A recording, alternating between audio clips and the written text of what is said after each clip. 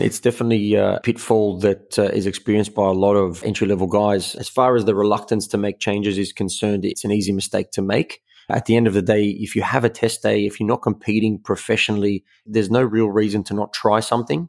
And let's say you've made a change and it's not a step in the right direction. You've learned what not to do, or you've learned what your car doesn't like. So there's always two sides of that coin.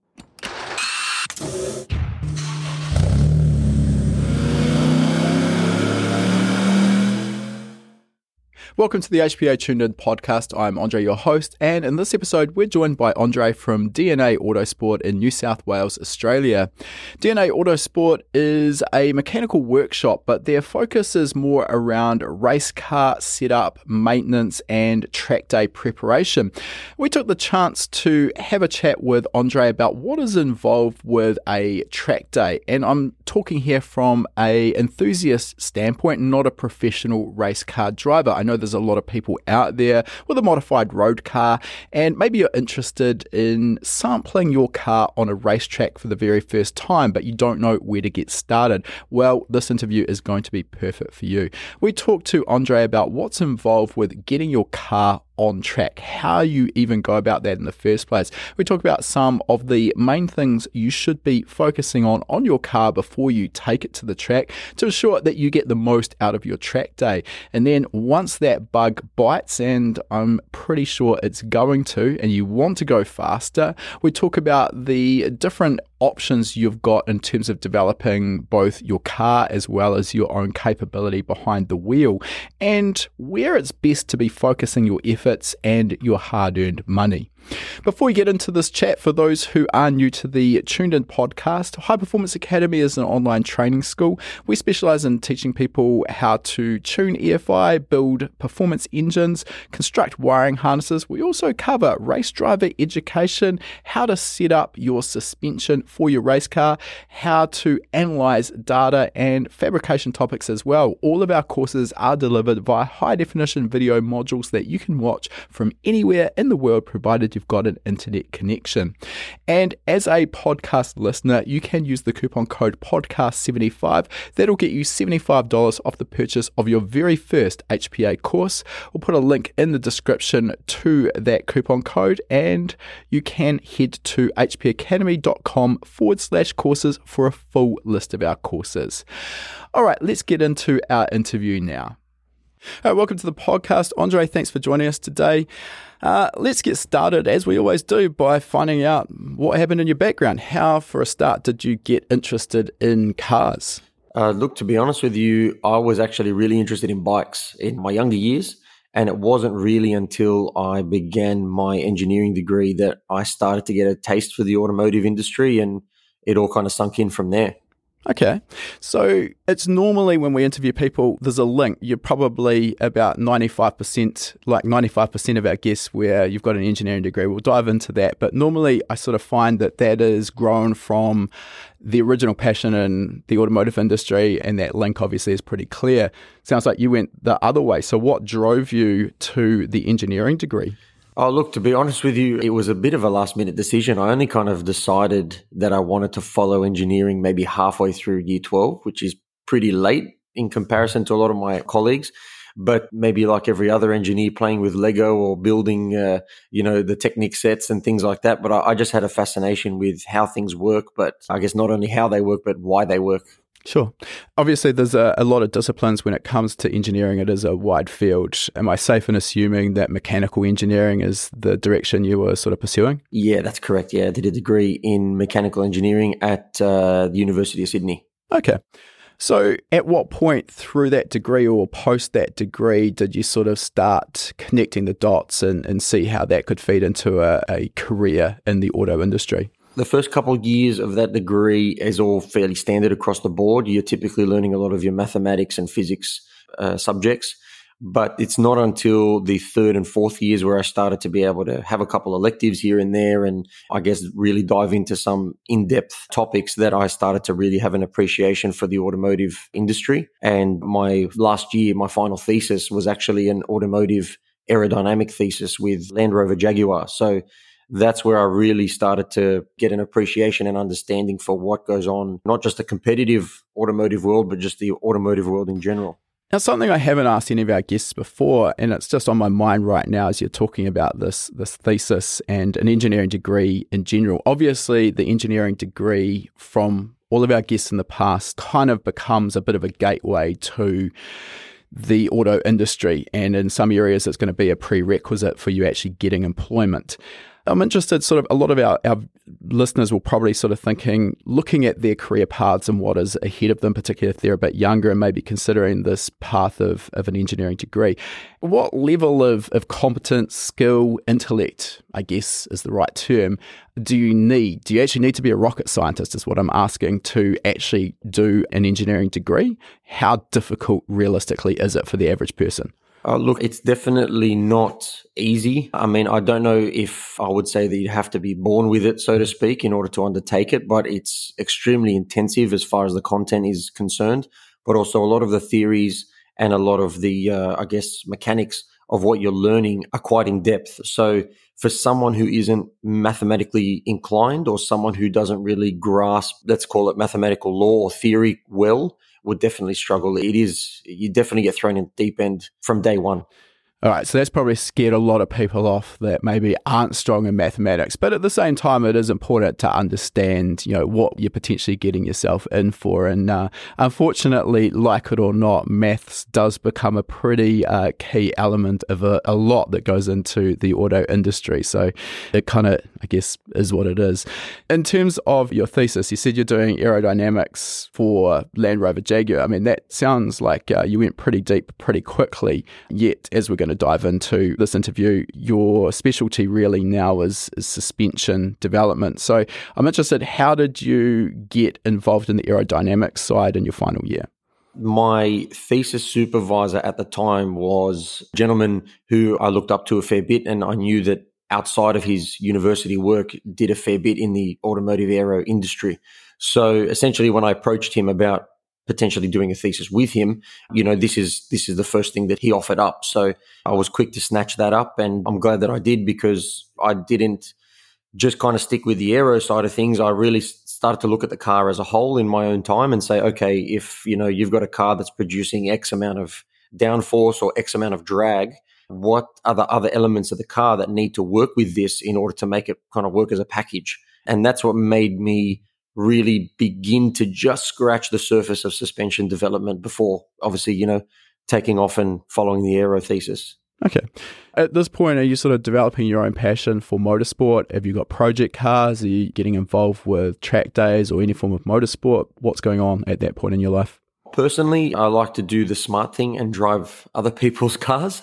Genius. So I don't actually have a project car of my own, but with the schedule that I have as far as my track day commitments for our clients, but also with the workshop in general, it wouldn't be feasible for me to have one, to be honest with you. Plus, I would prefer to keep my focus for my clients rather than my own little project. That makes perfect sense. I guess probably in a broader sense, I'm trying to join the dots on how you sort of developed DNA Autosport, and we'll get into what DNA Autosport is and its history, background, and what you do in a moment. But most people sort of don't wake up one day with no previous personal motorsport background and go, hey, you know what, I'm going to start a business that caters to motorsport clients. So give us a bit of an idea of how that sort of came to be.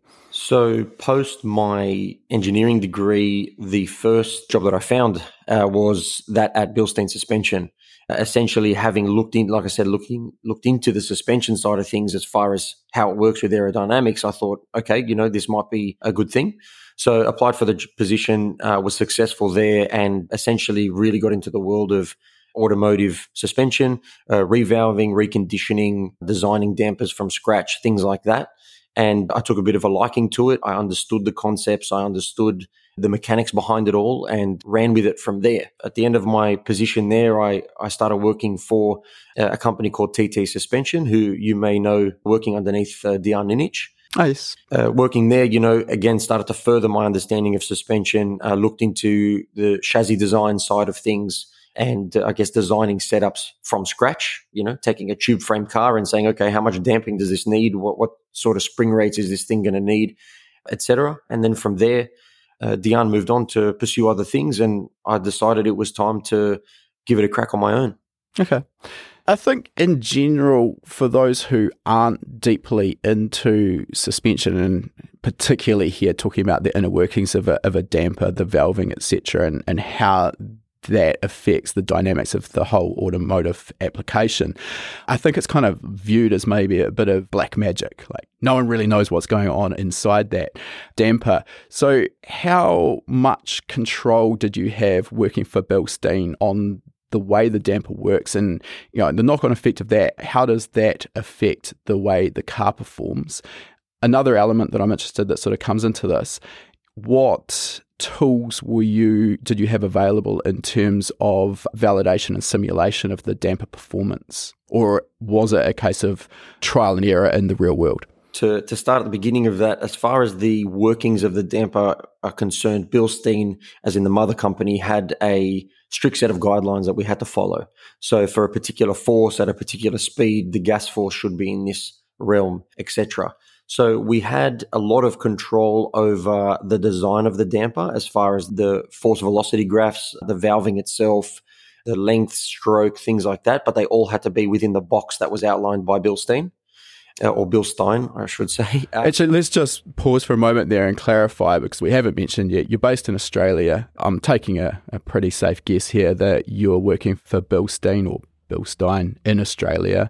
So you've still got the potential to actually build custom one-offs as well as rebuild, as opposed to sending them back to the head company.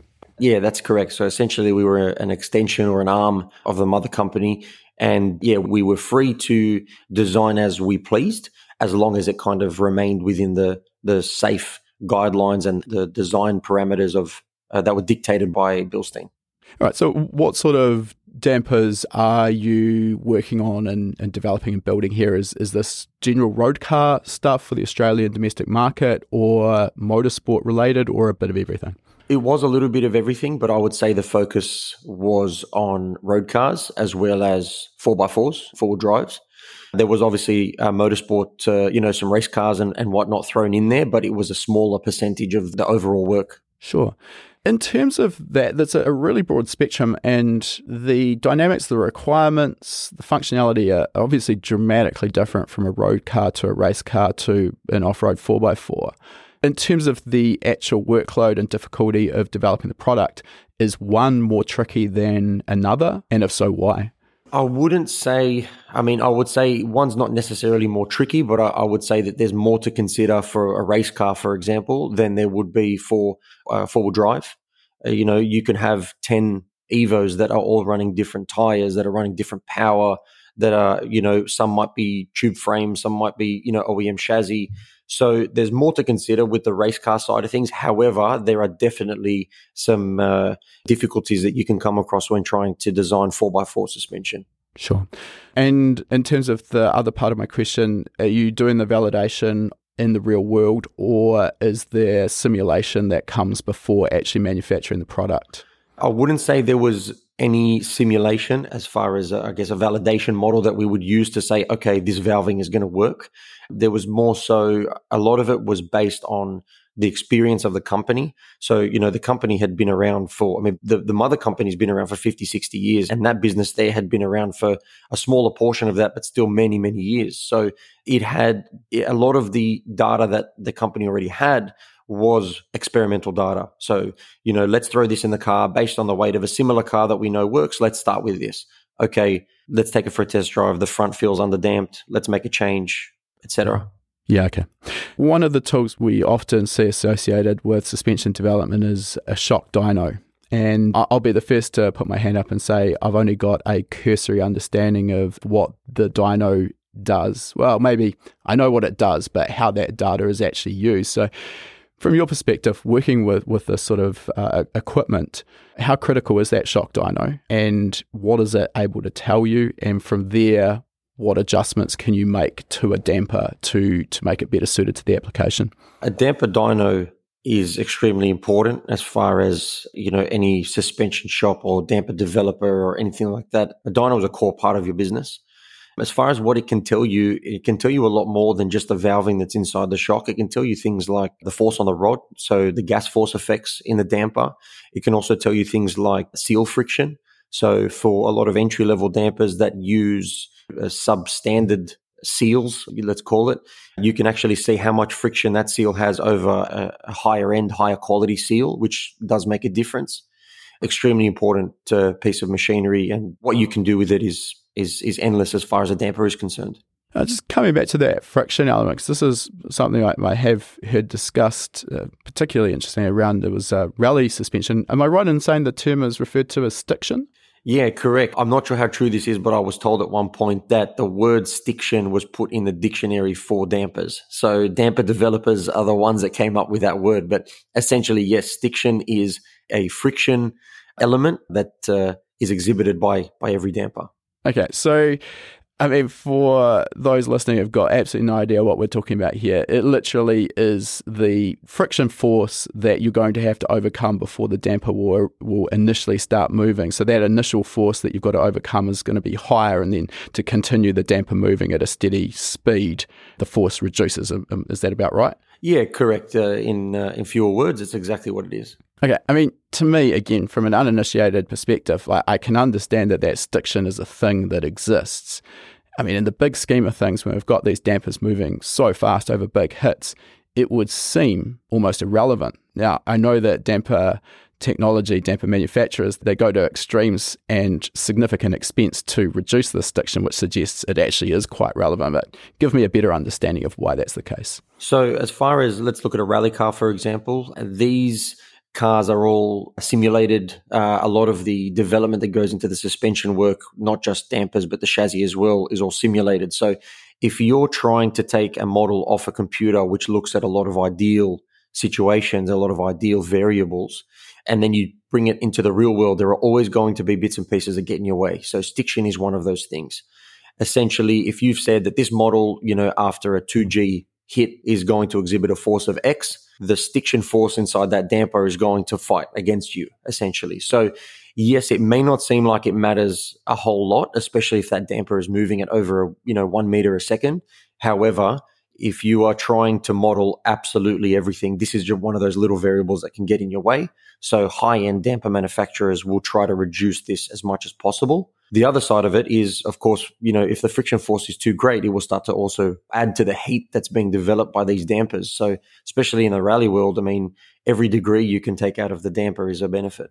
Without trying to do this particular topic to death, when we look at the way the suspension operates, we've got low-speed operation and high-speed operation. I'm not talking here about the speed of the car, but the speed of the damper. So low speed would be more like driver inputs, pitch, roll, etc. High speed would be undulations of the road, maybe running a ripple strip or a curbing or something like that, which forces the damper to move at a higher speed. In relation to that friction or stiction, would I be right in assuming that has a bigger relevance on its low speed operation than high speed? Yeah, definitely. It would be more of an influence in the lower speed movements of the damper. And this, I mean, obviously this is only one element. This way we sort of see, looking at a mainstream aftermarket coilover setup for an average car, we could buy a lower end brand for maybe somewhere in the range of $1,500 to $2,000.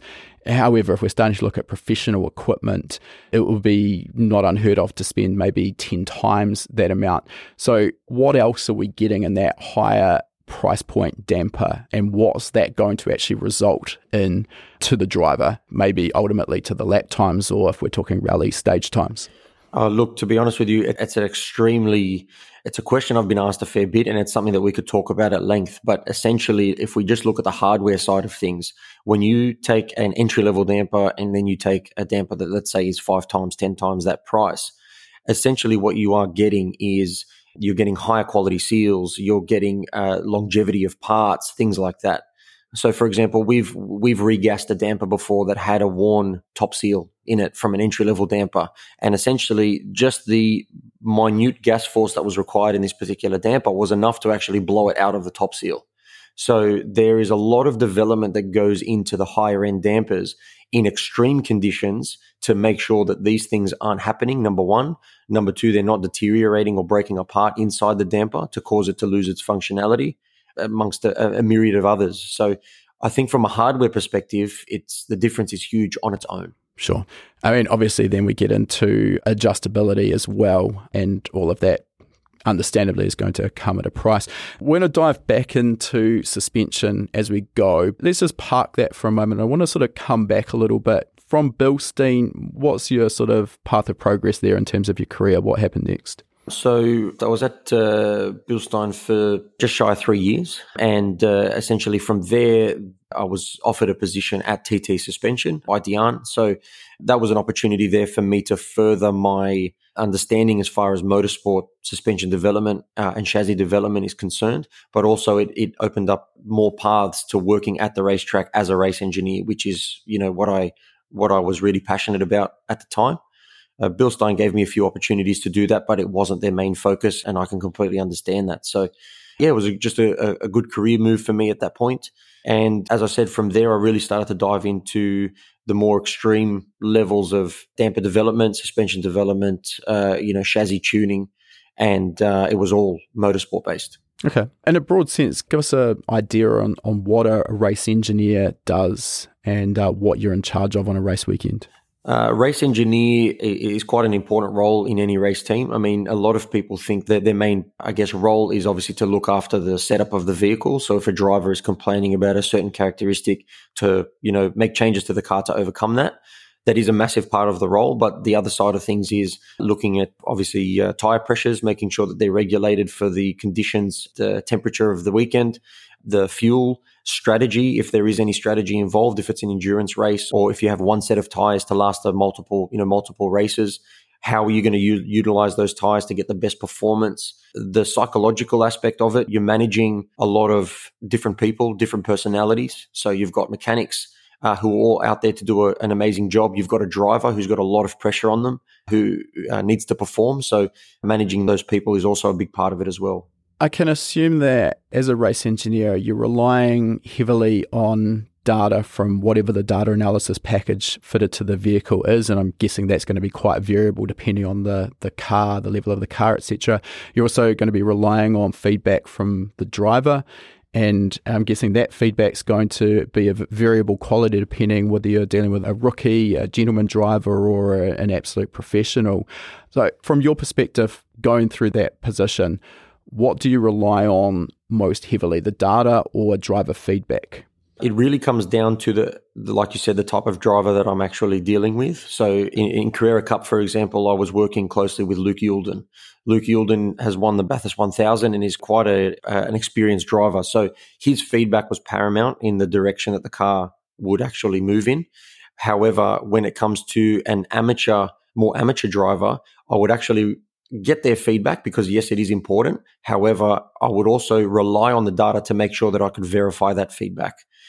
Depending on the level of driver, there are some guys that still need to grasp the understanding between what is understeer, what is oversteer, but also some drivers are unable to pick up the smaller things, like they'll notice the understeer into the corner, but they won't understand that that's the reason they're oversteering on the way out, for example. So the data is extremely important in all cases, but I would say I rely on it more when I'm dealing with an amateur driver, but I will still obviously dive quite deep into it regardless of who I'm dealing with.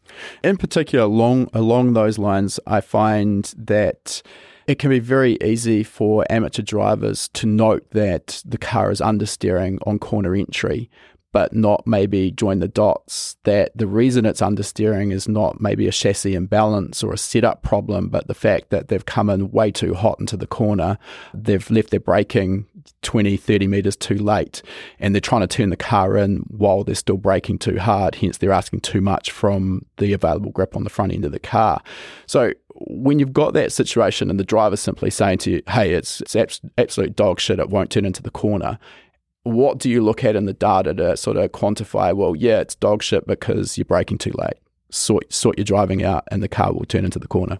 Yeah, so look, really good question. The first thing it comes down to is whether or not I have any reference data from either another person who's driven that car, who's been quite quick.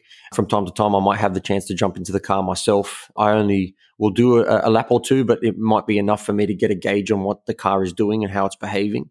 So The first thing I will look at obviously is the brake marker. The second thing that I'll look at from there is other bits and pieces such as the brake pressure versus steering lock. You can have a look at the comparison there, and if there is too much of one or not enough of the other, you can usually deduce from that what's happening on the way in, whether it is a driver error or whether they're asking the right amount from the car and it's just not giving it to them. Sure. Okay, and the follow-on question from this, of course, is once you've got to the point where, no, we've actually got an imbalance that we want to work on, we want to try and improve, maybe the car does have a little bit too much push and we want to get a little bit more neutral. Obviously, this is a big question because it's going to depend very much on the vehicle that you are working on, but what are the tools available in your tool chest to actually go out and make chassis changes in order to help with maybe reducing understeer, maybe reducing oversteer? So if we take a look at let's call it more of an entry-level race car, so someone who might drive their car to the racetrack, have a track day and go home, typically that car will have a set of coilovers, it may have sway bars. So with those two things alone, if we take damper adjustments out of it, we can look at ride height adjustment, we can look at bump and rebound or droop travel. Aside from that, we can also look at the sway bar settings that are currently in the car and make adjustments to those to help move the balance either forward or backwards, however it's needed. For me, one of the really nice tuning tools that is pretty well priced and easy to make adjustments at the track would be a set of adjustable sway bars or anti-roll bars. We used White Line anti-roll bars, which are a pretty popular Australian brand, on two of our Toyota 86s before we went to an in-cabin adjustable ARB more recently. But you've got maybe 3 positions of adjustment, front and rear, so that actually gives you quite a big window in order to change the balance. Can you give us some broad sort of tuning tips on, if we've got an understeer situation, what change would you make and what magnitude of change? So that answer is very car dependent, but let's take a car that has, like your 86, a McPherson strut front end and a trailing arm rear end.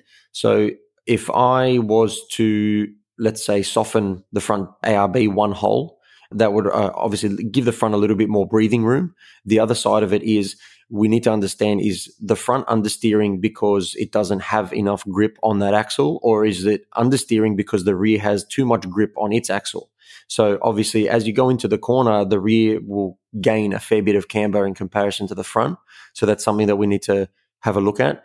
So the other side of the coin is we could stiffen the rear ARB or sway bar in order to eliminate some of that roll, eliminate some of the camber gain that's experienced on that axle, and allow the car to want to lift the inside wheel to help rotation through, entry to the mid phase of that corner. Sure.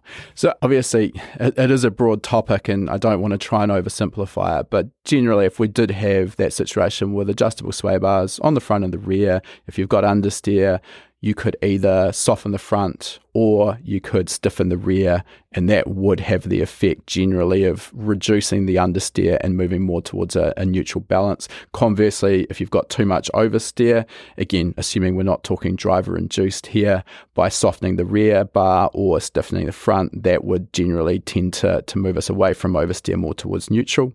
Yeah, that's correct. And as far as the magnitude of the change that I would make, I mean, to be honest, if you're at a track day with a fair few practice sessions, a fair few test sessions, I should say, then, you would make one change to the rear, send the car back out again. If you have 20-minute, half an hour sessions, feel free to use the first 2-3 flying laps as a test of that change, bring the car back in, make another change. So magnitude wise, it really comes down to how much time you have up your sleeve. But typical track day guy, I would make a small change, let's say one hole of stiffness in the rear ARB to help reduce some of that understeer and get some feedback from the driver or take a look at the data.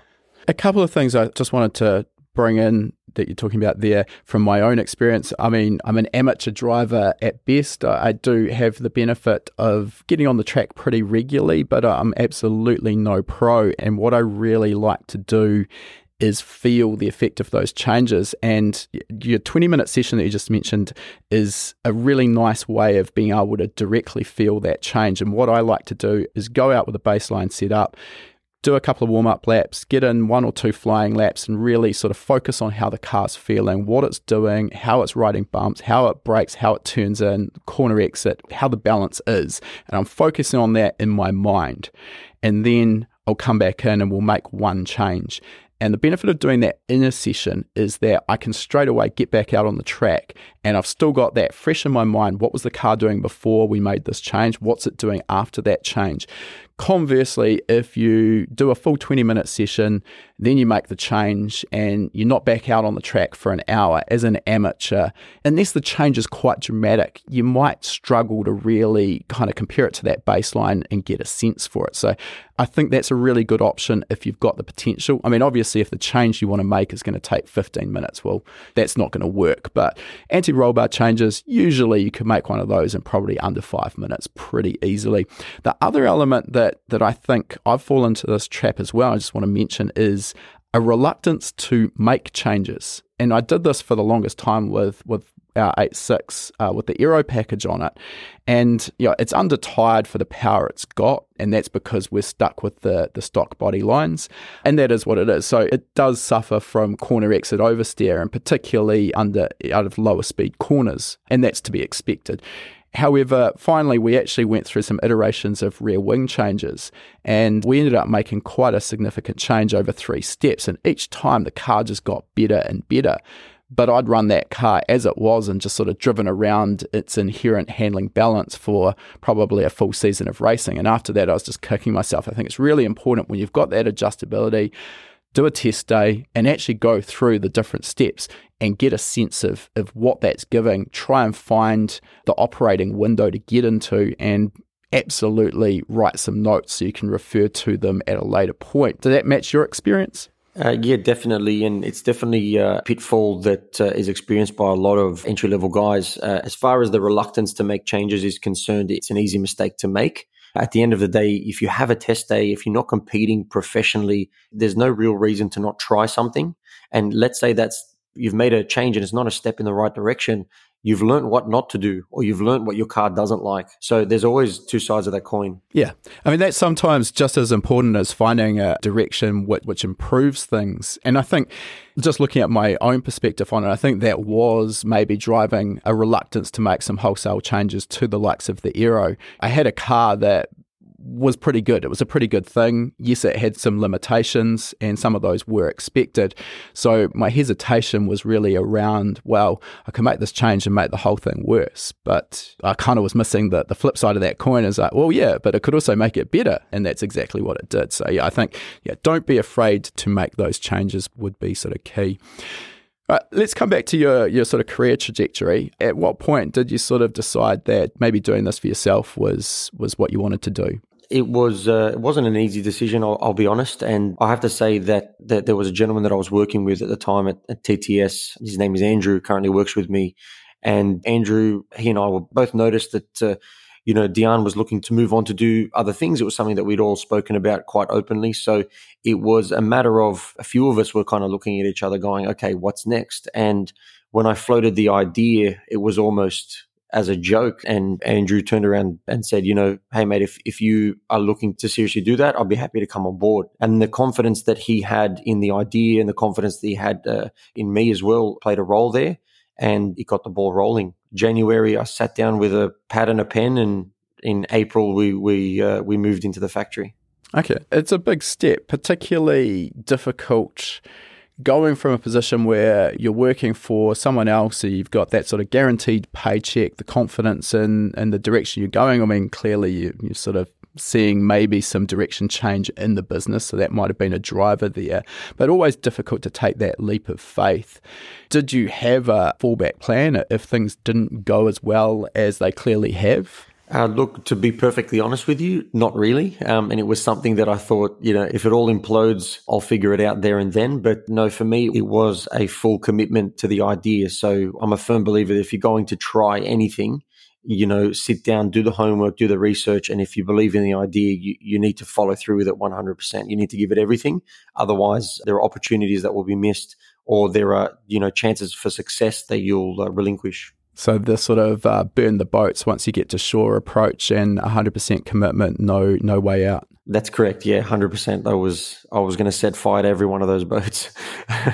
Yeah, I mean, that's an extreme. I mean, obviously at this point, you've got an engineering degree behind you. You've got industry experience. So there's always going to be fallback plans if the worst happens. So I think you're probably set up in a reasonably good position if it hadn't worked out for you.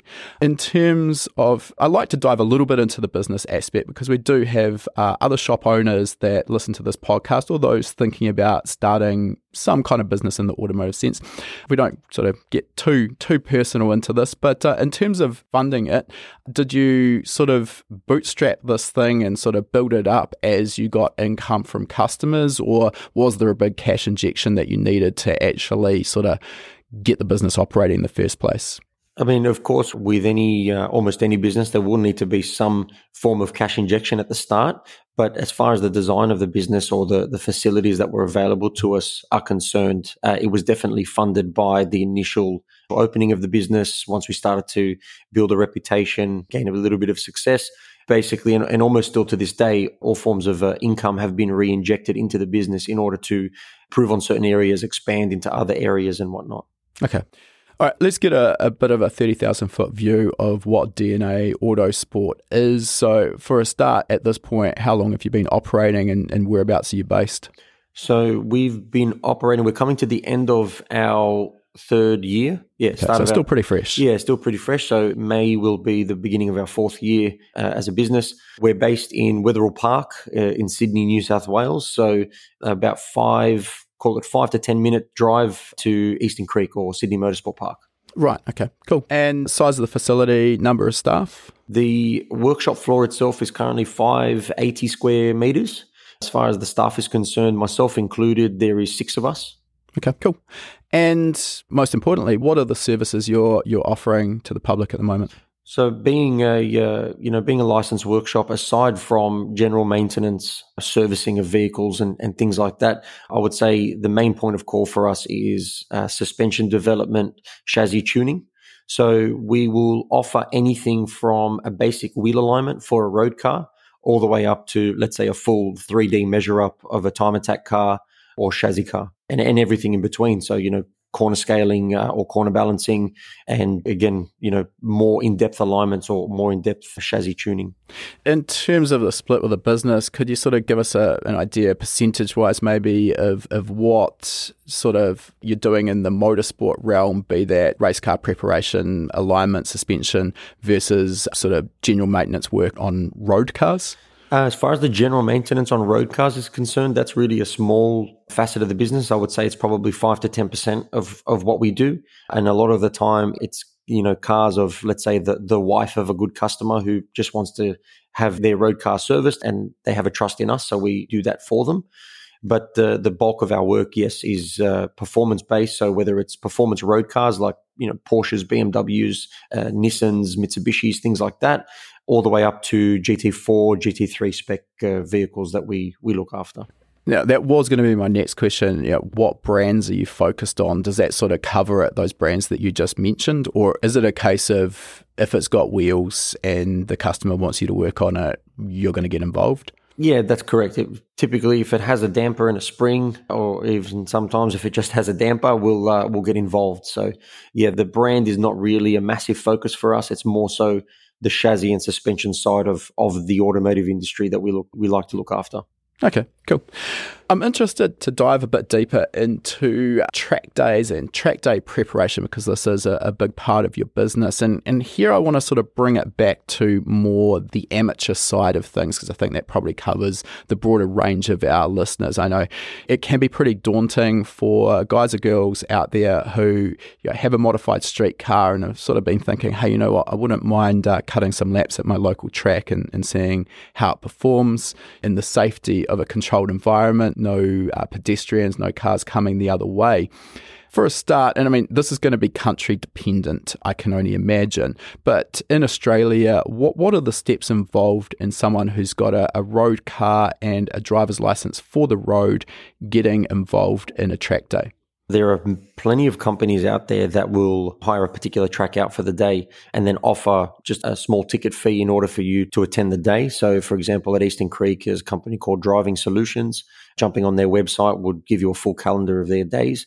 Conversely, at Wakefield Park Raceway, there's John Boston who runs Track School. And Track School is a great example of a company who hires the track out for the day, provides facilities and amenities for their entrants, provides professional drivers to give you a hand and other bits and pieces to make life really easy for the entry-level driver. Okay. In terms of, is there any requirement for motorsport or a racing license to get involved at the level you've just mentioned?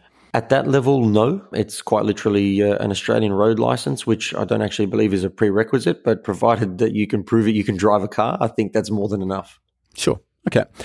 Now, in terms of things that we should be looking at, considering or changing on our road car, modified or otherwise, when it goes to the track, what would you sort of list as your key elements that should be focused on?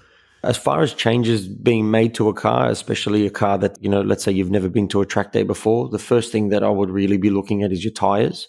So there are plenty of road cars or road tires out there that are more than capable of seeing a bit of track work, especially if it's only 10 to 15 minutes at a time. So step one would be obviously looking at those tires, making sure you've got a tire pressure gauge with you or access to one to make sure that those pressures are regulated. But aside from that, a quick bit of research will show a lot of road spec tires that are actually quite capable on a track. You mentioned tire pressure. I think this is kind of one of the more important tuning tools that's also essentially free that we have at our disposal when we're at a track day. For the average road car, we probably set our tire pressures and then never look at them for the next 6 or 12 months. Maybe some people are a little bit more involved with that, but that would be the usual. Until we visually see that the tires may be looking a little bit flat, we don't worry about it too much. And the sort of pressures that we see on the road can be quite different to what we want on the track. A big element of it is, unless you're pushing very hard on the road, which is going to be hard to do if you value your license, you're not going to be building up the heat in the tyre that you're going to develop on the racetrack, and that heat corresponds to the tyre pressure growing. So with that all being said, could you give us some guides? I mean, again, this is going to be very dependent on the tyre and the vehicle itself, but some guides into what sort of hot running pressures we should be aiming for on the track? It is, it's quite a broad question, to be honest with you, and it is difficult to answer. But if you had, let's say, a road tire, the road tire or the tires that came with that particular car, on the inside door trim, it will usually give you, a road pressure to run to. So if you aimed for that pressure within, let's say, a 2 PSI window, if you aim for that pressure hot, I think that would be a good target for the guys who are on the tires that the car came with from factory. And then from there, if for those who are, do that little bit of research and really find themselves on a sticky bit of rubber, typically a nice hot operating window would be 30 to 34 PSI. Again, given the alignment, given the weight of the car, all sorts of different factors. But I think that's a safe window. Yeah, there's not a lot of black and white in terms of motorsport. There's just sort of some guidelines, which is all I'm trying to get out of this. But the more important thing is, for our road car, like I just mentioned, we kind of set our pressures and forget about them. With the track day use, it's typical to be looking at tyre pressures before and after every session. And the bit that's easy to overlook if you're coming from just driving on the road is the amount of pressure gain can be really, really quite an eye-opener. And if you went to the track with your cold temperatures set just as you drive up to the track at, let's say, 32 PSI, and then go out into a 15-minute session, I mean, I wouldn't be surprised if you came back in and those tyres were at sort of 38 or maybe 40 PSI. So what is the process we should be going through?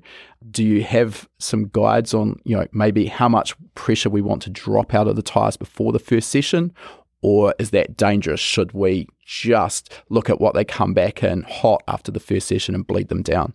I think you're spot on there. It's pretty eye-opening number once you see how much that those tires can actually expand. So looking at a track, so first thing to note would be which direction does that track go in? Is there more left-hand corners or right-hand corners?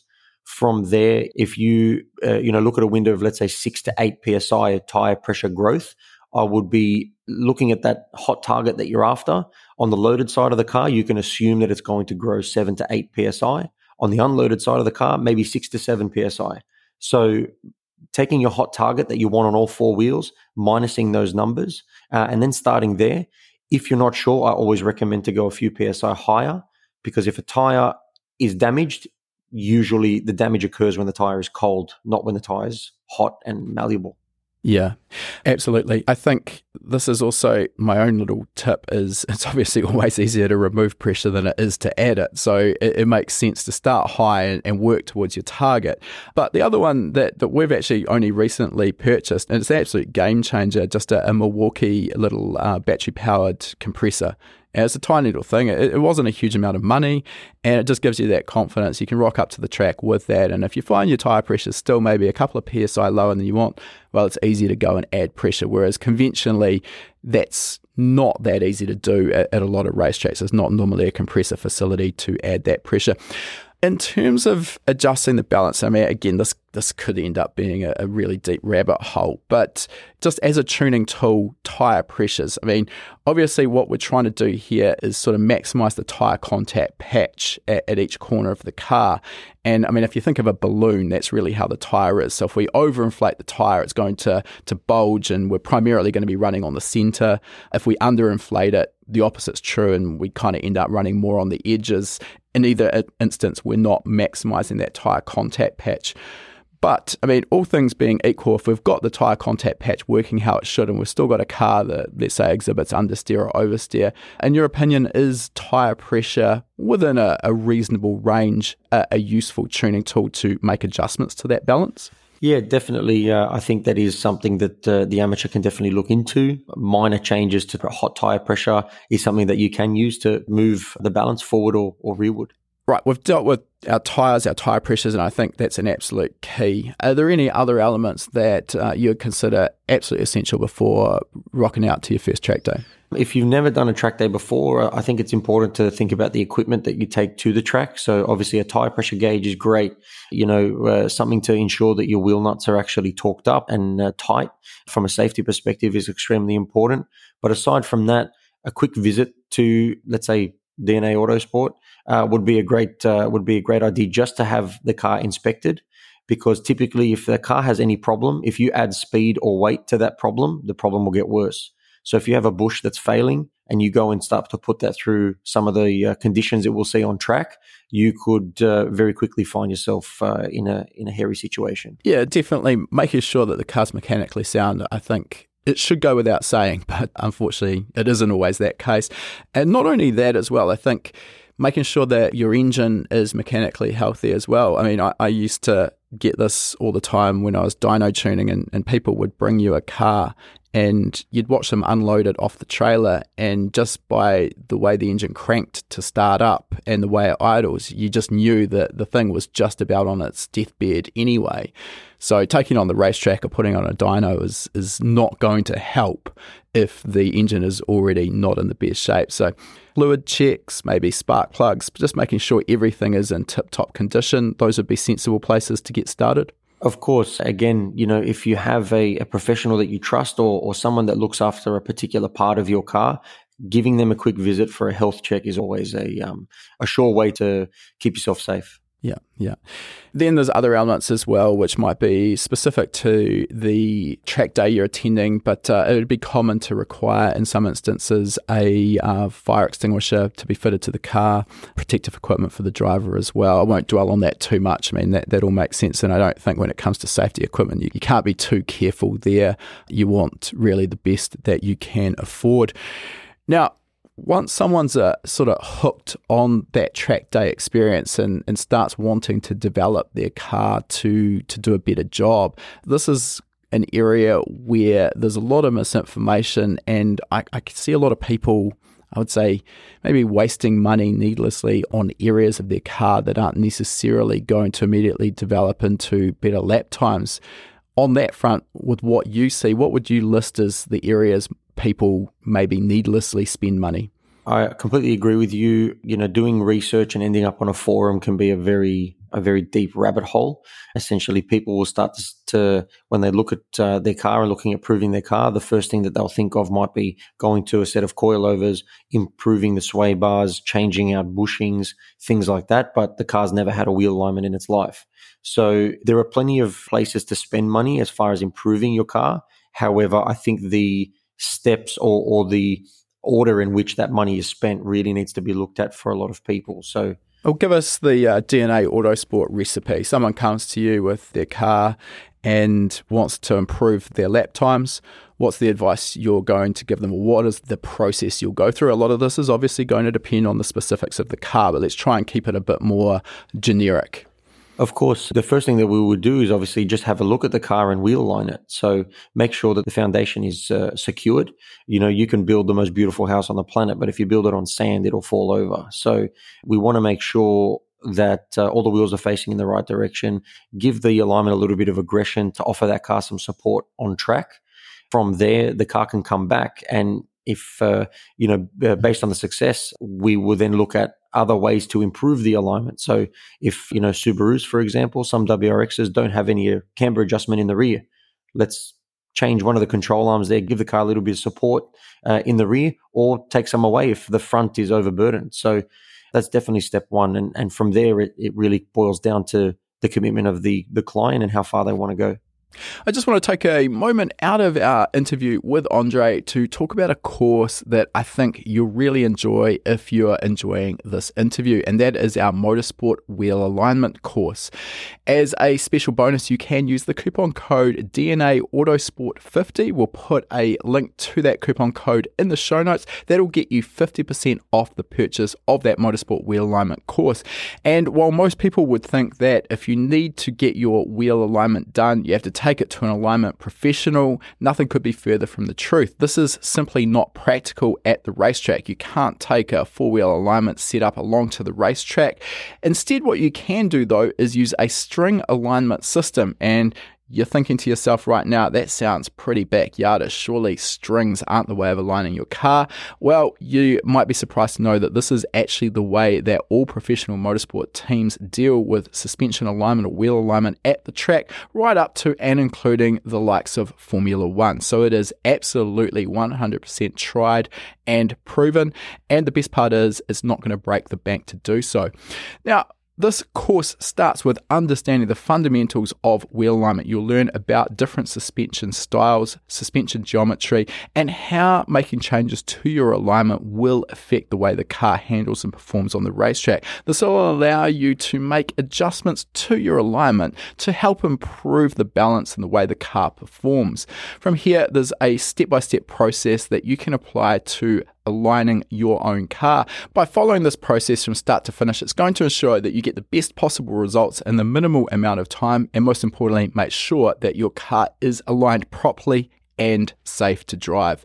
We also include a library of worked examples inside of this course so you can see that process being applied from start to finish on a real world alignment job. Again, we'll put a link to the course as well as that coupon code in the show notes. Let's get back to our chat with Andre now. I want to talk a little bit about alignment in more detail, but before we get to that, my perspective of running a tuning workshop a little bit different to yours, because we had people always coming to us looking to make more power, and that's kind of understandable. And when we look at it, if the car has 200 horsepower and does X lap time, well, surely giving it 250 horsepower is going to reduce that lap time. And I mean, most often, yes, it will. I'm interested from your perspective, in terms of areas to spend money on in the car, is increasing engine performance a smart way of reducing your lap times? Look, again, it really comes down to the track as well. So, increasing your engine power at a place like Wakefield Park will slowly reduce your lap time, but increasing that car's capability to brake and corner will very quickly reduce your lap time. So I don't know if I would use the word in saying, is it a smart way? Because it's definitely not a bad way to do it. However, you need to look at the track as a whole. You need to look at that vehicle as a whole. Yeah, I think that's valid. I mean, again, it sort of comes back to there's not a lot of black and white here. What I would say, the angle I had with that question is, quite often I saw people with a car that they hadn't put the time and the money into sorting out the suspension, the alignment, the braking performance. You've got kind of a car that's average at best down to maybe just outright evil in its handling. And when you take a car like that and you add 50 horsepower, all it tends to do is sort of exaggerate all of the bad elements that you've already got. Obviously, you're going to be going faster into the braking points, and if your brakes are already marginal, well, that's not going to end that well.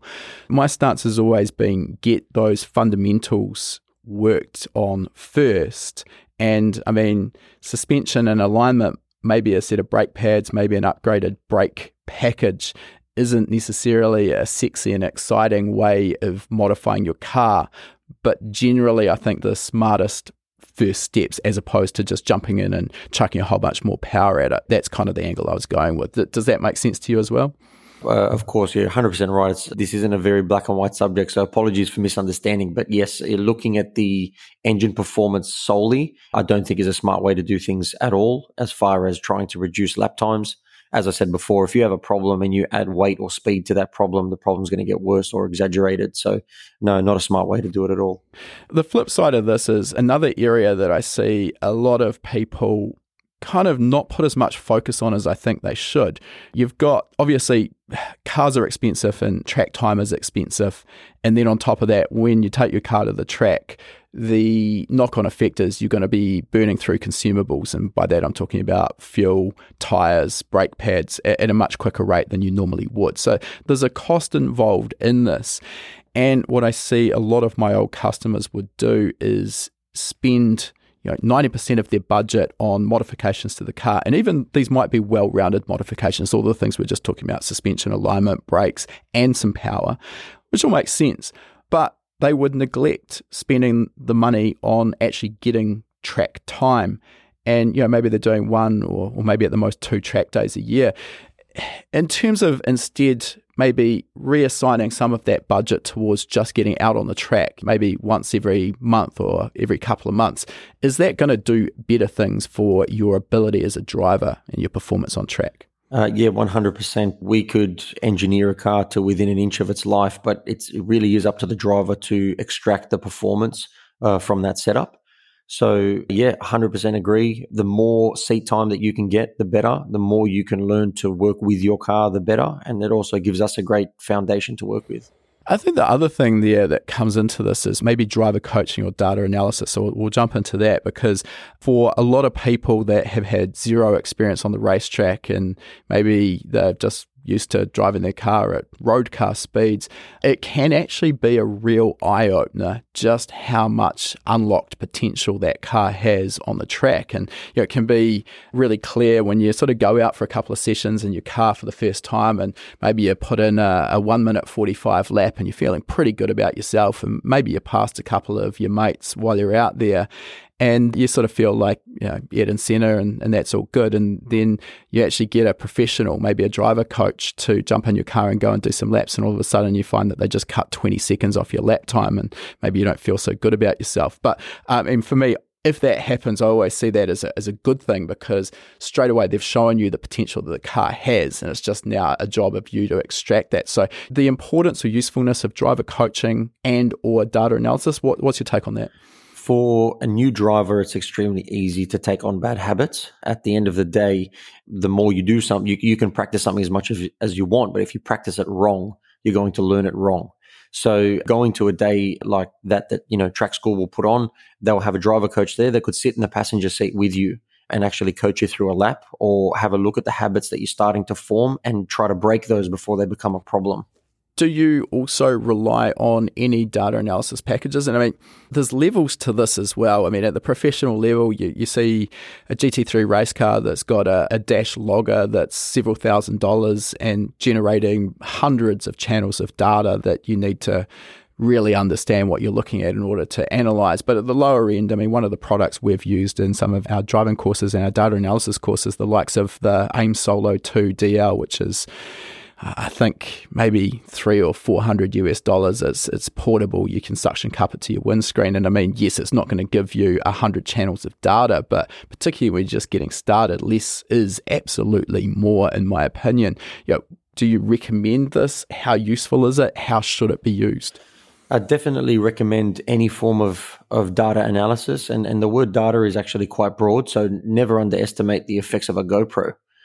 So some guys can go buy a small camera and attach that to the car, and just having that footage there is more than enough to really hone in on some bad habits. And again, try to break those before they actually become an issue. So I definitely recommend any form of data analysis. And yeah, those new systems that people are using are awesome. The little Garmin systems and things like that is great addition to any track day. Yeah, absolutely. You can learn so much for a very modest outlay. In terms of the GoPro footage, and another element that I always use when I'm driving at a track that I'm perhaps not super familiar with, or maybe going to for the very first time, jump on YouTube and search up some in-car footage from that particular track. Ideally, if you can find GoPro footage or track footage from a similar style of car to your own, that's obviously going to be beneficial, but it's going to give you a bit more muscle memory about the direction the track goes, braking points, turn-in points, apexes, etc., and a bit of a flow for the track. I think you can really learn a lot and fast track how quickly you'll get up to speed on your first laps by just spending maybe an hour or so going over some other people's footage. Let's move more into the suspension element here. So previously you talked about alignment, and I mean, again, this is a very, very broad topic. But when you're setting a car up for the racetrack, what are you sort of leaning on in terms of some good base alignment settings? Does it come from experience? I mean, you can't approach every car with the same alignment settings and expect results, correct? Yeah, 100%. A lot of it is based on experience. It's based on understanding what works and what doesn't. The other side of it is if there is a particular car that I may never have seen before, worked with before, the other thing that we lean on is a core understanding of the different geometries that are available in different chassis. Okay, so just expand on that a little bit. How does that affect the decisions you'll make in terms of alignment based on the geometry of the specific car? For sure. So a standard geometry that a lot of people are well aware of would be that of a McPherson strut. So a McPherson strut will display different symptoms, in compression and droop travel that of a trailing arm would. So, having a look at, okay, this is a McPherson strut. The camber can be adjusted from the ears as well as the top mount. Where is the steering arm mounted? Is it in front of the coilover? Is it behind the coilover? So all of these little bits and pieces give us clues as to, okay, what alignment is going to work in this car.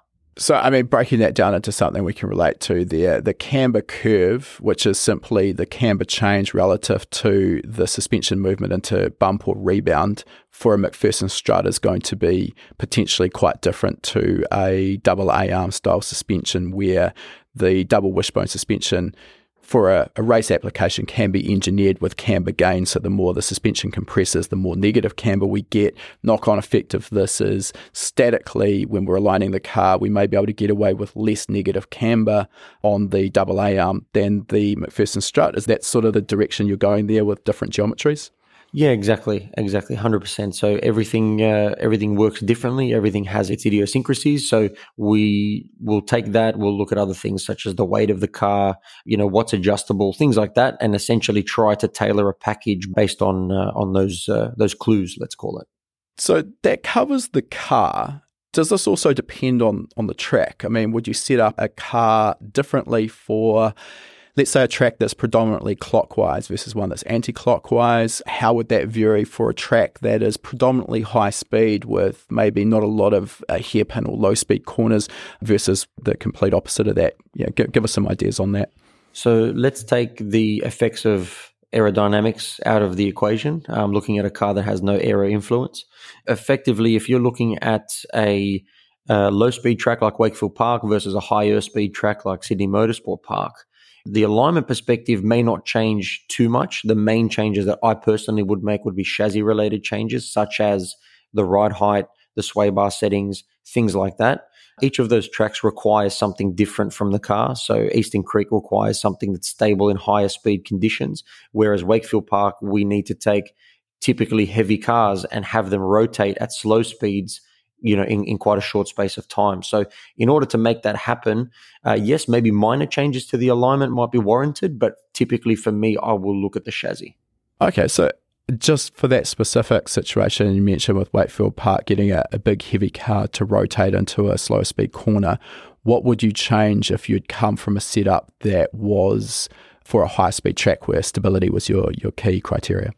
Look, a typical change, something that might work, for a lot of different production cars would be simply raising the rear ride height, for example, to allow the back of the car to rotate a little bit nicer and the entry to mid phases of those corners. A lot of these corners are low-speed corners, so a little bit of extra rotation won't necessarily put the driver in a fluster. In terms of validating that alignment, whatever it may be, that you've set up from previous experience with similar cars and you go to the actual track, what are you then using to validate, did we get it right? Do we need to make changes? And I'm talking here more about the alignment. Do we need more or less camber? Do we want to make a toe change? What are you using there at the track to help guide you? If I'm at the track, the main thing that I'll rely on is a visual inspection of the tire itself, see how it is wearing. The other side of it is the temperature. So if I have a temperature probe, a little pin that I can poke into, the inside, the middle, and the outside of that tire, having a look at those temperatures, what side of the car they're on, as well as the split between them. So how hot is the outside in comparison to the inside, and how does that compare to the center of the tire?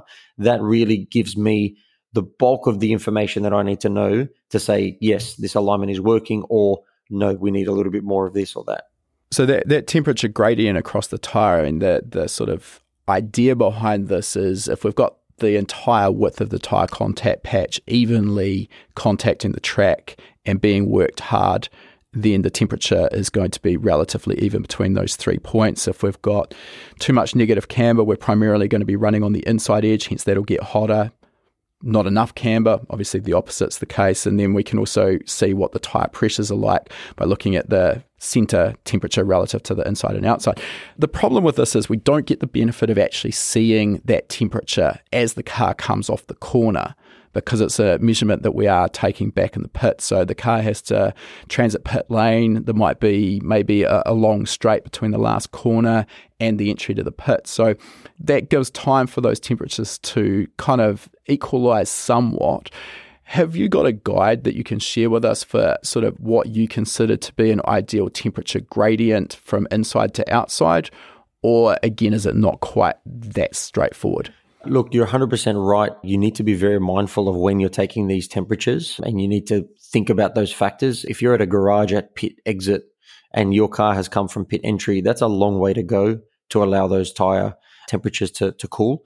So for me, the first thing that I'd be doing is obviously meeting the car at pit entry. So as soon as it comes into the pits, I want to be on the loaded side of the car. As far as the temperature gradient is concerned, it really does come down to the type of tire that you're running. And a lot of manufacturers, if you ask for a specification sheet, will give you an indication of what they'd like to see. So a slick tire might be something, up around 20 degrees split between the inside to the outside, whereas you might find something a little bit less for the street tires. Okay, yeah. I mean, I've always sort of tried to start with the slick tires we run with about a 15-degree split. So what I mean by that, just to be really clear, is the inside edge is going to measure hotter than the outside edge, and I try and keep that pretty even. The reason being, as we've just said, your car comes off the corner, it's going to transition at least some length of straight, then it's going to come into the pit entry. The whole time it's doing that, the outside edge of the tyre is no longer loaded, so clearly that is going to end up cooling down relative to the inside edge, which is still rolling on the track. So I always sort of try for about a 15-degree split as a starting point, and then because there's not a lot of black and white here, you can try seeing what a 12-degree or maybe an 18-degree split does, and sort of start to get a sense of what direction your particular car and that particular tyre wants to go in. All right, so in terms of the suspension itself, we'll come back full circle. We've already started talking about suspension, but at DNA Autosport, you are using the Tractive brand, which is a brand that we don't hear about too often in the Southern Hemisphere. Give us a little bit more information about what it is, where it comes from, and why you've chosen to go that route. So the Tractive suspension brand, they're currently the world leader in electronic damping. So with a lot of factory cars coming out with electronic dampers, BMWs, Porsches, etc. It's extremely important to stay relevant, and it's extremely important to partner yourself with someone who is at the spearhead of a lot of these new changes. So Tractive are actually an OEM provider for companies like Pagani. So they do link themselves with some very some heavy hitters in the automotive industry. And essentially what makes them different is they have what they call the DDA valve. And essentially this valve is patented, and it is currently the world's fastest moving electronic valve. So full hard to full soft can be changed in 6 to 10 milliseconds. So if you think about the fact that the human brain can only react to something in about 100 to 150 milliseconds, you get a pretty good appreciation for how quickly the damping can adjust itself out there on the circuit. All right, so this electronic suspension that we're seeing in these later model OEs, this is the ability for, they'll have a electronic brain computer control box, and that's able to adjust the dampening on the fly. That's what the OEs are doing? That's correct, yes. Now, is this just as simple as sport mode, comfort mode, track mode, or are they actually making subtle changes as the car negotiates a corner and starts to brake and then turn into the corner? So all manufacturers and the control systems that they use obviously vary. However, yes, that's the general gist of it. So if a car is heavy on the brakes, the G-force signature of that car will show a massive force to the front. And essentially, the dampers will receive that message and make changes accordingly. All right, so I'm guessing then that if you're dealing with one of these late model vehicles that has factory electronically adjustable suspension, you're going to cause some problems with DTCs, and maybe the performance of the car is going to be limited if you actually just went and fitted a middle-of-the-road brand of coilover suspension that wasn't electronically adjustable. Yeah, that's correct. So you typically the suspension is always tied in with a lot of these safety features and traction systems and things like that. So just removing those on their own can have small knock-on effects. Okay.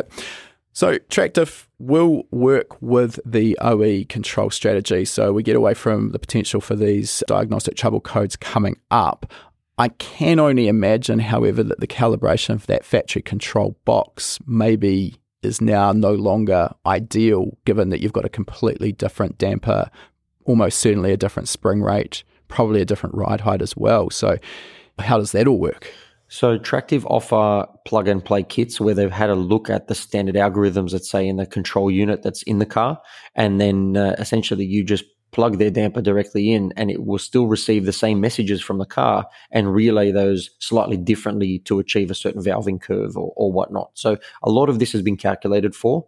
However, in other cars, we have the opportunity to actually remove the standard control unit, replace it with another one called a DSC Sport controller, and essentially that allows us to tune each corner of the car individually and tune each mode to our liking. Okay. That sounds like it opens up a whole massive potential can of worms there in terms of, I can imagine that's going to give you so much control that if you don't know what you're doing, you could end up so far out of the ballpark that you can't sort of see your way back. So what's the process of setting up one of these DSC controllers and ensuring that you're actually getting an improvement in performance rather than potentially going backwards? So with all the controllers that we offer, they actually come out of the box with an algorithm that's been either designed by DSC Sport and modified/tweaked by us for our conditions and our tracks, or if for the sake of the track guys, an algorithm has been developed by us with a pro driver, for example. Car leaves the pits, make a change, come back in, tweak it, etc., etc. So a lot of the time, the end user doesn't actually have to touch it. However, if they want to, for example, make a change to the comfort mode because the car might be, too wallowy or not, or too stiff in comfort mode, it's all tunable over TeamViewer. So it's quite an easy thing for us to do with the client. In terms of the actual effect on performance, and I mean, this is obviously a very difficult question to answer, but in comparison to a conventional damper that might be two-way adjustable, but mechanically adjustable, you physically have to come back into the pits to adjust the bump and rebound dampening, versus something like this electronically controlled damper with a valve that can adjust full hard to full soft in 6 to 10 milliseconds. what is going to be the effect on performance, the effect on lap time, the effect on driver feel? Again, I understand that difficult to give real specifics, but if you can even just give us some broad guidelines, are we talking maybe a few percent improvement in lap time? How's it all work out? So, it's definitely an interesting question. So let's take it piece by piece. As far as the electronic damper system is concerned, you're no longer tuning with a clicker where you just go, okay, 3 clicks from full hard. This is now the valving curve. Instead, you're actually tuning the range that the controller is allowed to work within. So if we can picture it as, a damper has 1 to 10 settings, 10 being full hard.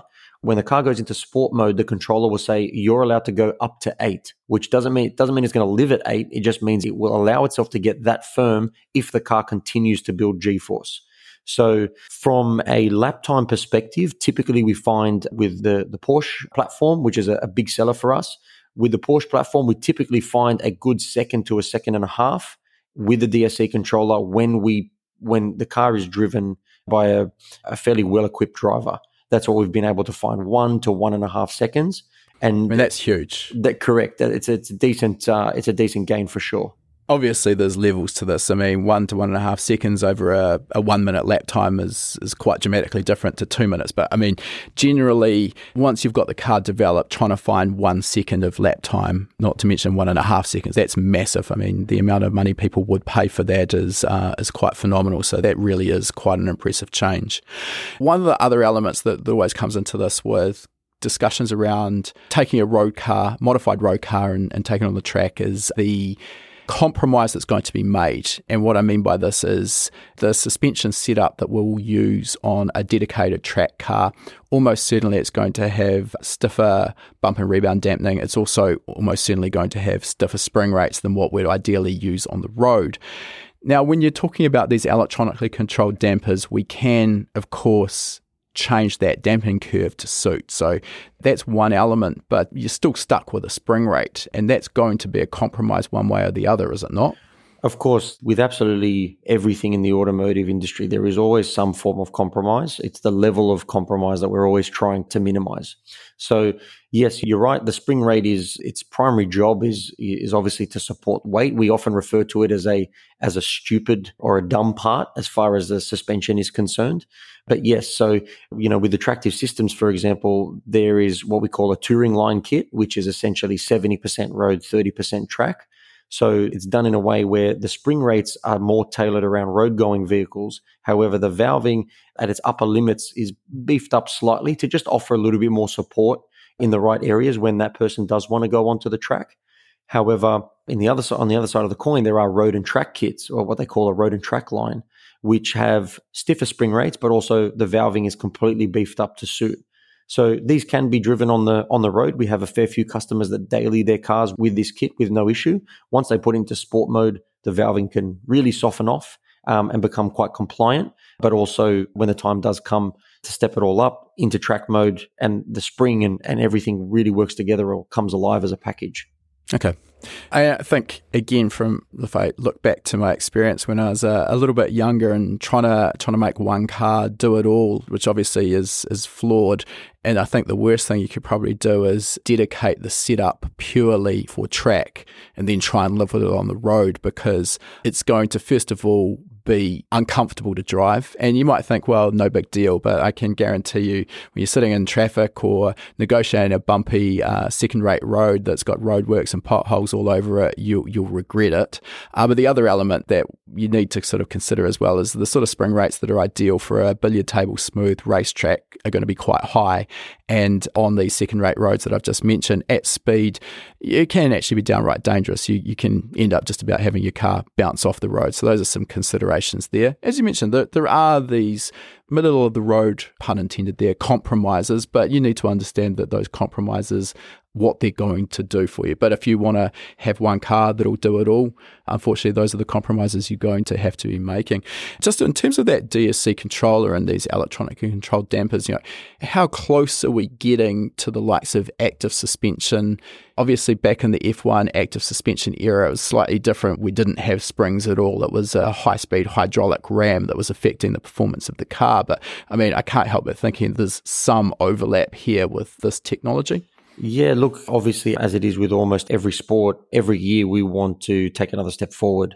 So, I mean, with the electronic damping, the first limitation typically is actually the regulations in motorsport. So, looking at some categories, they'll say that the damper package functionality of the car must be the same as what it came out with from the manufacturer. So, for cars that didn't come out with electronic suspension, they can no longer use it. As much as we would like to, put this great technology in every car, it really does come down to the application and the regulations that we're governed by. Sure, of course. Going a little bit broader, given your experience with such a wide range of different platforms and getting them track ready, if you had a blank sheet of paper and a suitably sized checkbook, what would be, in your eyes, the ideal candidate for a road car that could also function really adequately and you could have a lot of fun with on the racetrack?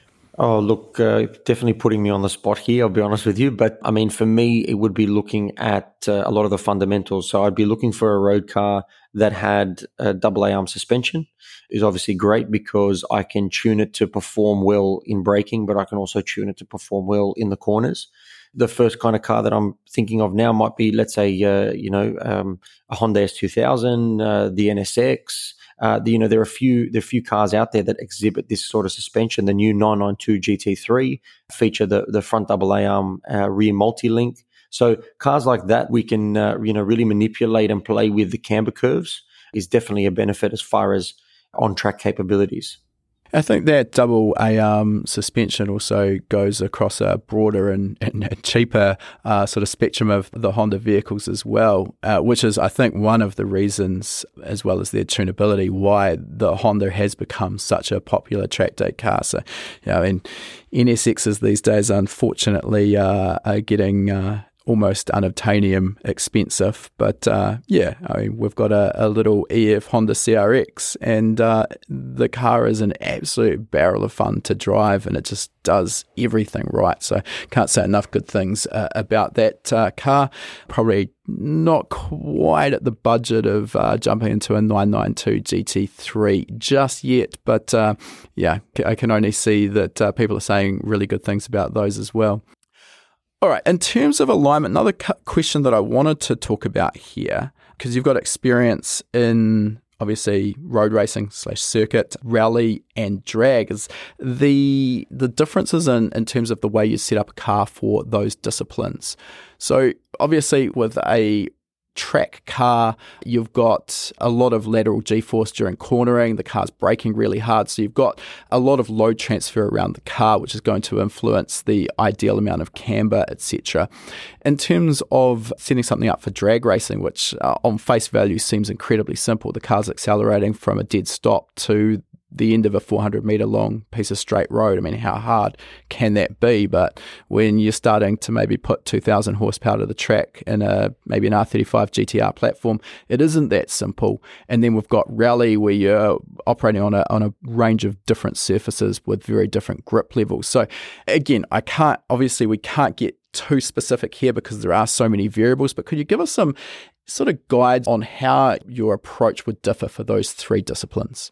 So, yeah, you're 100% right. The three disciplines vary as far as what they need, but they also vary as far as what geometry they prefer. So, looking at a rally car, having something that's McPherson strut front and rear would be great. However, when you look at that same car and try to put it onto a circuit, it would definitely have its limitations. So, as far as how we set them up, step one again is obviously taking a look at the geometry. Step two would be looking at the wheel and tire package that they have. How much can I stand the rear camber up on a drag car before I actually start to make contact with bodywork? Is this car independent rear suspension? How much is it going to squat? Whereas a solid axle car, I actually want the rear to separate from the chassis. So how am I, are there any limitations there?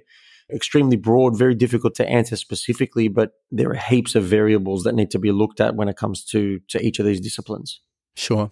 I'll just add a little bit from my own experience with the drag application. I unfortunately don't have a huge amount of experience on gravel with rally at this stage, but we set up a number of cars that in their own right ended up setting world records on the drag strip when they were running. And it's all about obviously maximising the amount of grip, which in turn is about maximising that tyre contact patch.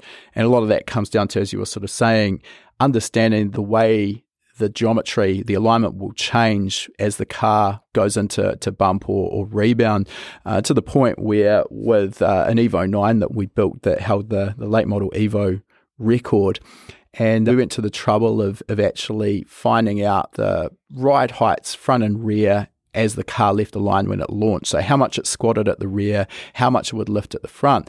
And then we would replicate that stance when we're actually doing the alignment, because the rear with the multi-link, as it went into bump travel, it would tend to camber up or gain negative camber, which obviously we don't want. So we'd basically make sure that we had that camber sitting at 0 as the car left the line.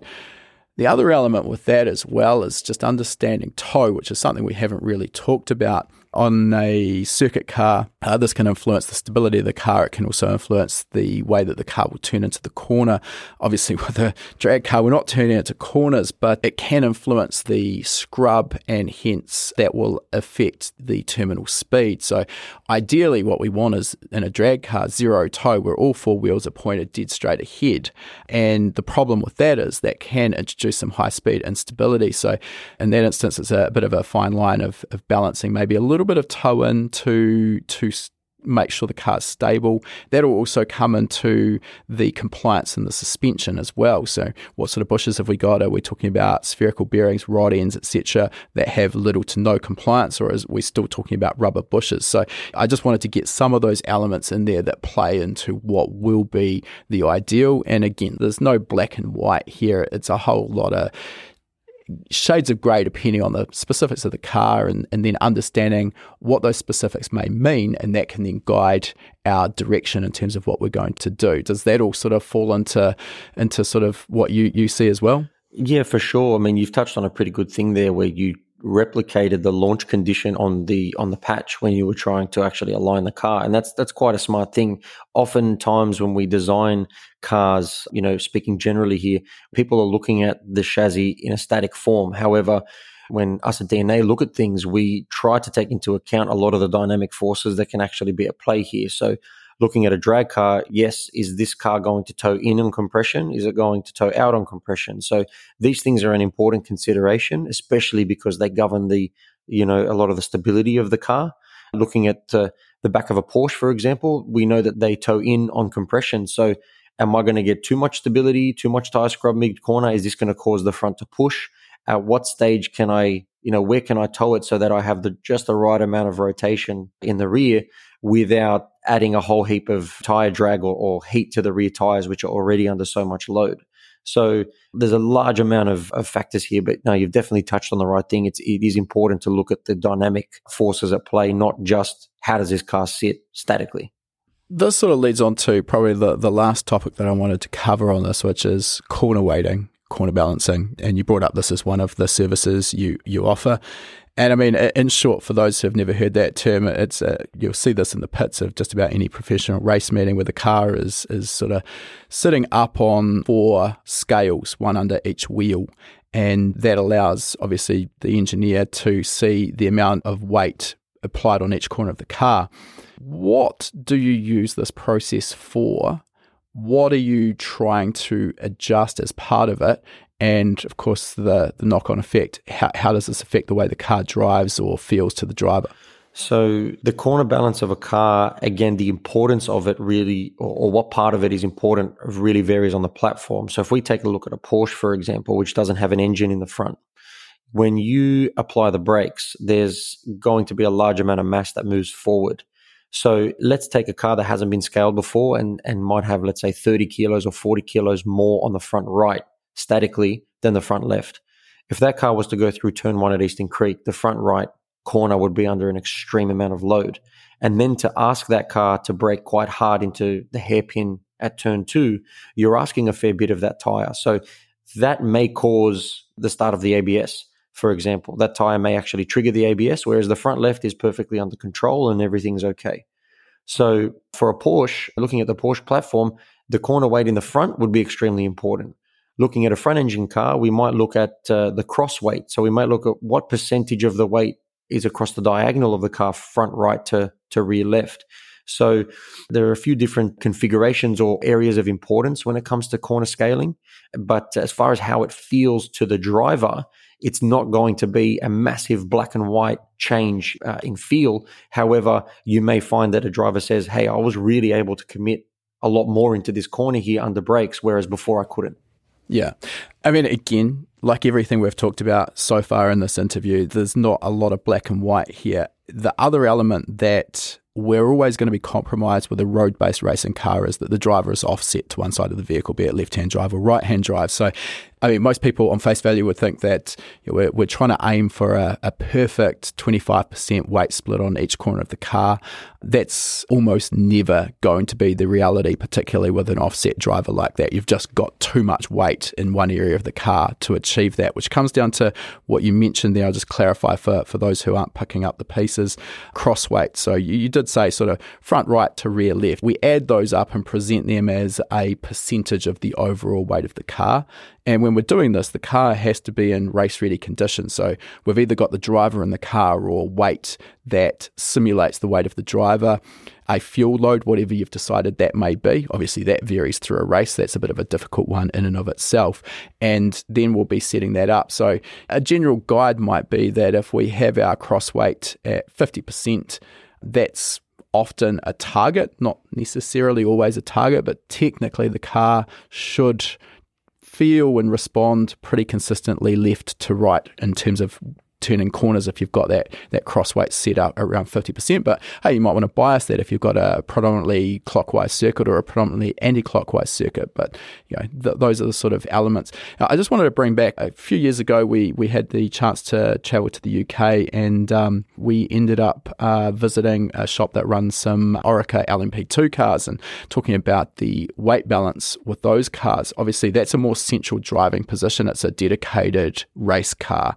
But they found that if the cross weight on the front axle line, so the difference between the front left and the front right, were more than about 3 to 4 kgs, that would result in the potential for locking of the lightly loaded corner of the car. So that's how sensitive it can be at the professional level.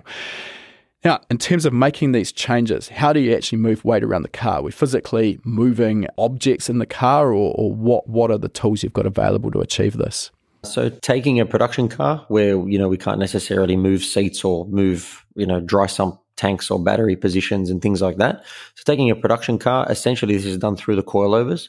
So changing the preload on each spring at each corner will allow us to shift weight off one corner and onto another. And obviously the stiffness of the chassis, so does this car have a roll cage, does it not have a roll cage, also plays a big role in how much preload will move how much weight.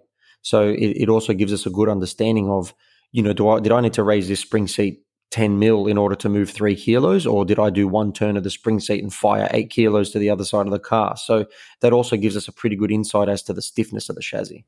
Yeah, it's actually a good point. I hadn't really considered that. But yeah, I mean, obviously, if you've got an old road car with no roll cage in it, the compliance in that chassis is going to be quite significant. And I could imagine, you would need to move that coilover significantly more in order to jack the weight around the car. In terms of this, we're kind of compromising potentially our ride height or our bump and rebound travel. Do you kind of have a rule of thumb of how far you will go in terms of making a ride height change at one corner to adjust the corner weight versus, you sort of might be improving the potential corner weighting but actually making the car worse in other regards? Or again, is that just too specific to the chassis? Yeah, look, definitely specific to the chassis and specific to the geometry. Every car has its happy place, so to speak. So I do have little rules for different geometries, different types of chassis. But very, very difficult to kind of answer in one sentence because they all need something different. The location of the engine, the stiffness of the chassis, it all really plays a massive role. All right, Andre, I think we'll move towards wrapping this thing up, and we've got the same 3 questions we ask all of our guests. The first of those is, what's next in the future for you and DNA Autosport? What's the big plans? Oh, look, we're always trying to be at absolute minimum better tomorrow than we were yesterday. We often have to remind people that although we consider ourselves professionals, we're still learning every day. We always come across a different type of driver, different type of car, different tire setup, things like that.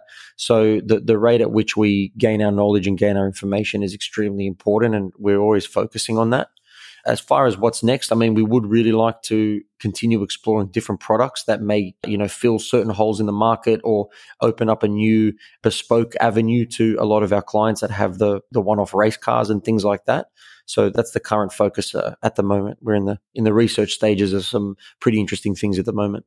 Yeah, sounds fun. I mean, I think in general, one of the great things about the automotive industry is that you're never done learning. You can't sort of close the book and say, yep, I know it all now. And I think it's really important for anyone operating in a business like yourself to sort of stay humble and realize that this is always going to be a continuous evolution and opportunity to keep learning. But for me, that's why even 20 odd years on, I'm still super passionate about the industry.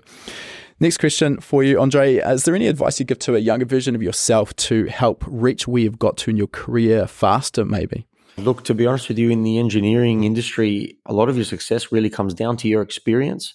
So as far as getting to where I am faster, I wouldn't really prioritize the speed. I think what's important is to stay grounded, but also really place a focus on knowledge over, obviously with respect to people's positions, but put a larger effect on knowledge or priority on knowledge rather than your current financial situation. So if you have the opportunity to work for, a great engineer or work for a great team, but there might be a small pay cut or something in order to do so, then I think taking that opportunity has more benefits in the long run.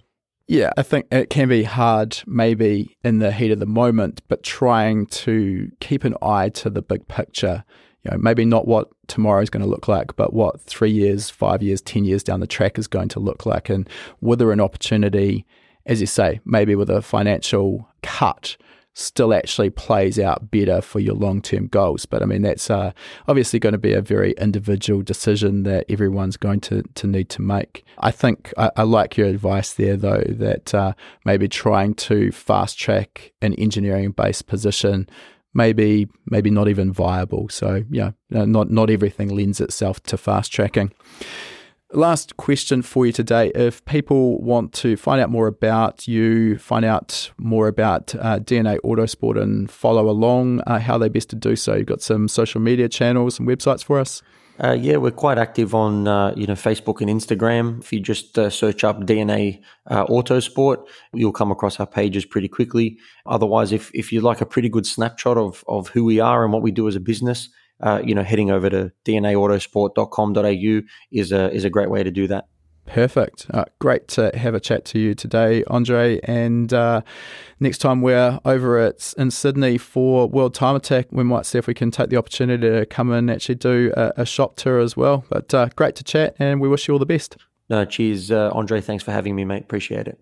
If you've enjoyed this episode of Tuned In with Andre, we'd love it if you could drop a review on your chosen podcasting platform. These reviews really help us to grow our audience, and that in turn helps us to continue to get more high quality guests. To say thanks, each week we'll be picking a random reviewer and sending them out an HPA t-shirt free of charge anywhere in the world. This is also a great place to ask any questions you might have too, and I'll do my best to answer them if your review gets picked. So this week, a big shout out to Lolert from Norway, who has said, exciting and informative. If you're just starting out or you've been into cars for years, this is the number one podcast to listen to. I've been working on cars for 20 plus years now, and I still learn something new from this show. Oh, thanks for the kind words. And if you get in touch with your t-shirt size and shipping details, we'll fire a fresh tee off straight out to you. All right, that concludes our interview. And before we sign off, I just wanted to mention, for anyone who's been perhaps hiding under a rock and hasn't heard of High Performance Academy before, we are an online training school and we specialize in teaching a range of performance automotive topics, everything from engine tuning and engine building through to wiring, car suspension and wheel alignment, data analysis, and race driver education. Now, remember, you've got that coupon code. You can use podcast75 at the checkout to get $75 off the purchase of your first course. You'll find our full course list at hpacademy.com/courses. Important to mention that when you purchase a course from us, that course is yours for life as well. It never expires. You can rewatch the course as many times as you like, whenever you like. The purchase of a course will also give you 3 months of access to our Gold membership. That gives you access to our private members only forum, which is the perfect place to get answers to your specific questions. You'll also get access to our regular weekly members webinars, which is where we touch on a particular topic in the performance automotive realm. We dive into that topic for about an hour. If you can watch live, you can ask questions and get answers in real time. If the time zones don't work for you, that's fine too. You're going to get access as a Gold member to our previous webinar archive.